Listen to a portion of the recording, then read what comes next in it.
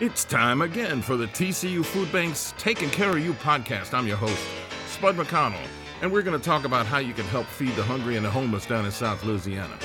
So let's chew the fat, huh? Now make la vie, as the Cajuns say on the TCU Foodbank's Taking Care of You podcast.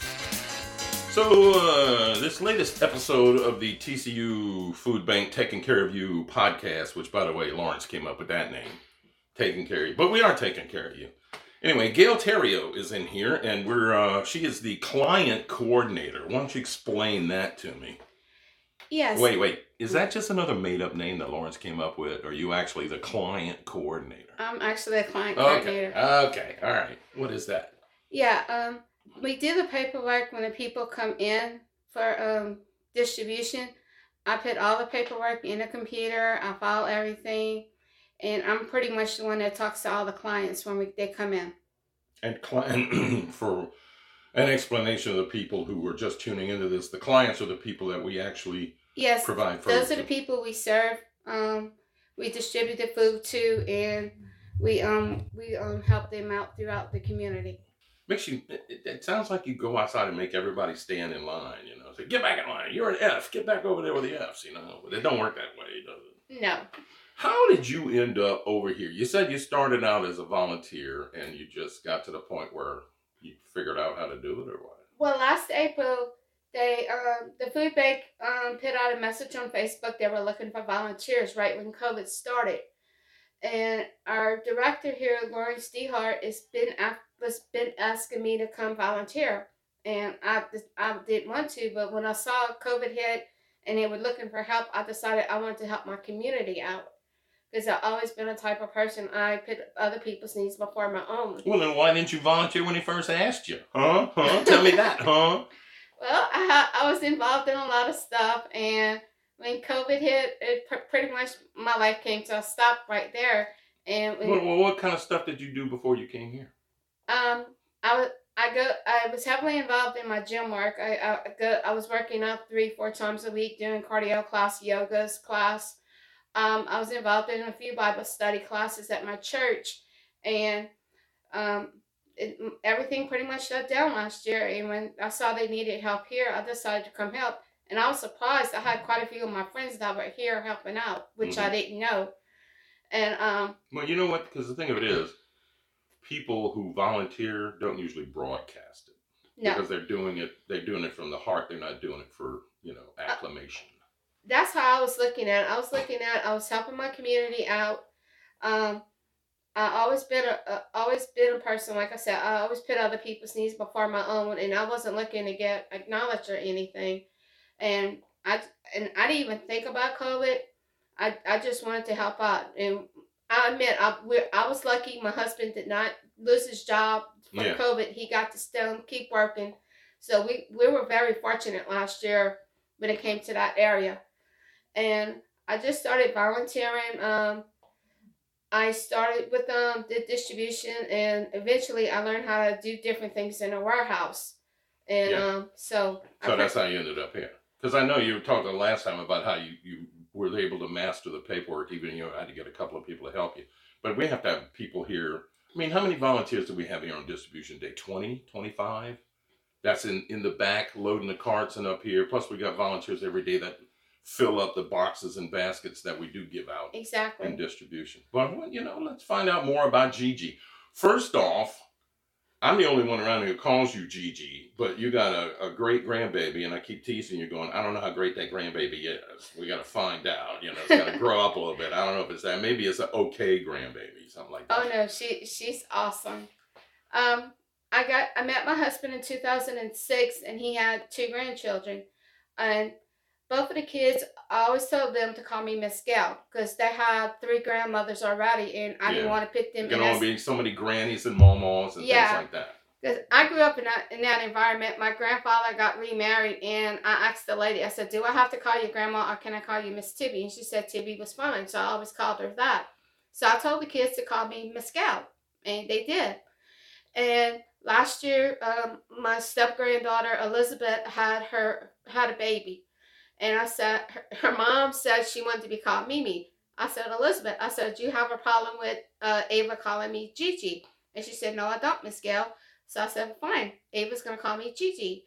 And on November 10th, Ava was born. And how pretty is Ava? She is adorable. She is so She got them big eyes. She's got big eyes. Her fingers and toes are so long. Oh, really? She's going to be 2 months old on the 10th, and she is adorable. Has she said Gigi yet?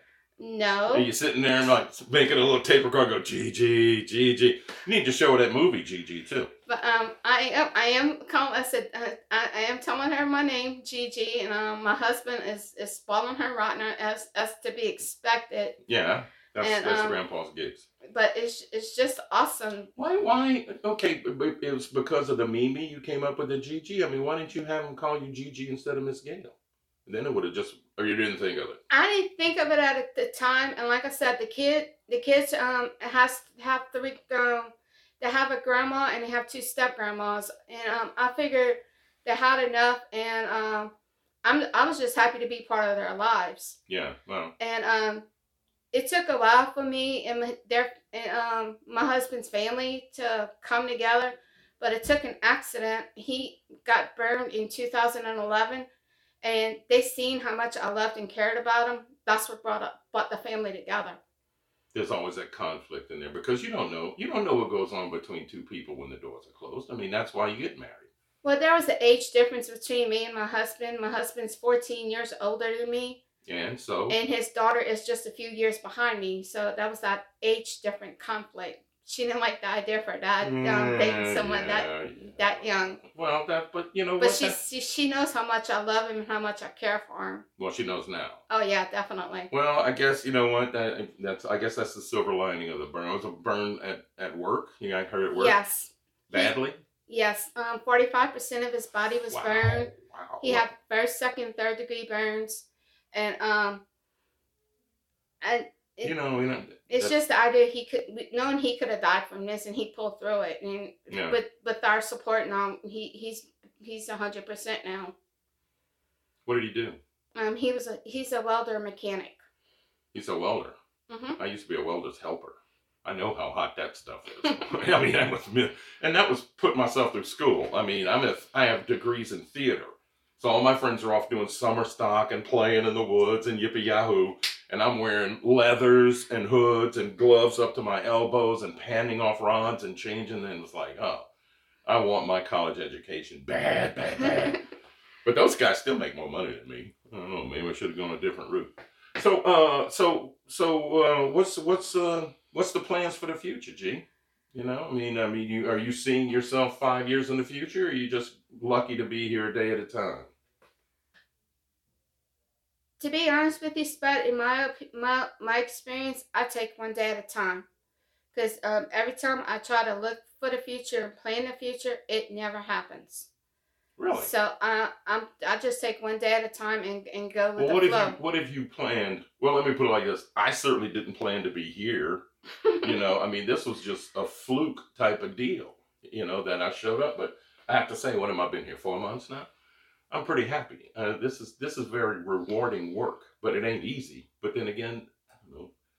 Pretty much nothing I've ever done has been that easy except BSing on a microphone like this. Well, another thing is about being here, it's like we're family. It seems like we're a close family. I've seen that happen, and it's good to come to work every day with the people that you work with and that you got that relationship with. We all got that closeness, you know. And it's not just with the office workers. I'm close with the people in the warehouse too. Yeah. And I don't find too much gossip here, like in some of the places. Oh, no. Oh God, when I was on a radio station, that's all there was backstabbing gossip. Yeah. There's gossip here, but it's not malicious. No. You don't hear that too much around here. But it's just my it's like when I was younger, I had planned to go into the service and all the Navy, and I ended up being diagnosed with epilepsy, my recruiter told me, "Oh, you still can go." Well, I got surprised. I couldn't go. Yeah. And I'm pretty much, my seizures are under control right now. Well, I have to admit, I've never seen you. I never knew, nor would I have guessed that you have epilepsy from my working with you since I've been But here. that's the deal. I lost a lot of friends because I had seizures in front of them. So I learned to keep my mouth closed. I got them under control. I don't tell nobody if I don't have to. Because if people hear me that I have epilepsy, they don't want nothing to do with me. Oh, over here? No, not here. I'm talking about out in the world. I got you. Yeah. So I didn't know that. You certainly have it under control, G, because not a clue. Not a clue. And you're having that. Are you a little anxious right now talking? Because I know there's some people in here who absolutely refuse to come sit in front of this microphone. No, I'm not anxious at all. I've been when Lawrence told me you want to interview me, I was kind of shocked at first, but I thought about it and I thought about what I was going to say. You got an important role here. I mean, I can't say this place would come to a screeching halt if for some reason you left, but it's going to take a while to replace you. I can tell you that. It's kind of funny. I hear that a lot, and I find that hard to believe. No, it ain't hard to believe, real frankly, Gigi. It's what you do here is incredibly important. Thank you very much. And if you didn't do it as well as you do it, when those people show up 3 days a week to pick up their stuff, it's going to last a whole lot longer than it normally does. Well, thank you very much. I appreciate that. All right, congratulations on the new great grandbaby. I still hung that hold back judgment on how great this grandbaby is, but. Maybe one day. I know y'all brought her over here once, but I couldn't go see her because I just had too much stuff on my desk. They surprised me one day a couple of weeks ago and showed up, and it was awesome that they came and see me here. It really surprised me, and it's just, I guess the idea of this being our first great grandbaby, it's awesome to me. It's an awesome feeling because I've never been around a baby before. Mm-hmm. This is my first time being around a baby. And I'm enjoying the experience. It's something, I gotta tell you. It's really, because I got 3 kids. And, I'll sell them to you if you want. But, I never had children. Neither of my brothers had kids. So I was never around that kind of environment. And when I met Joe, Ronnie was 5 years old and Elizabeth was 8. So I knew him as a little kid, but watched him grow up, but I didn't know him as a baby. Yeah, that's a big difference. Oh, yeah. All right, G. Well, thanks so much for joining us here. I'm glad everybody gets to know you a little bit better and has a better understanding of what the food bank does and how it operates. Well, thank you for having me. All right. So wrapping up another episode of the TCU Podcast, taking care of you, and we'll have another wonderful round of conversation for you next week.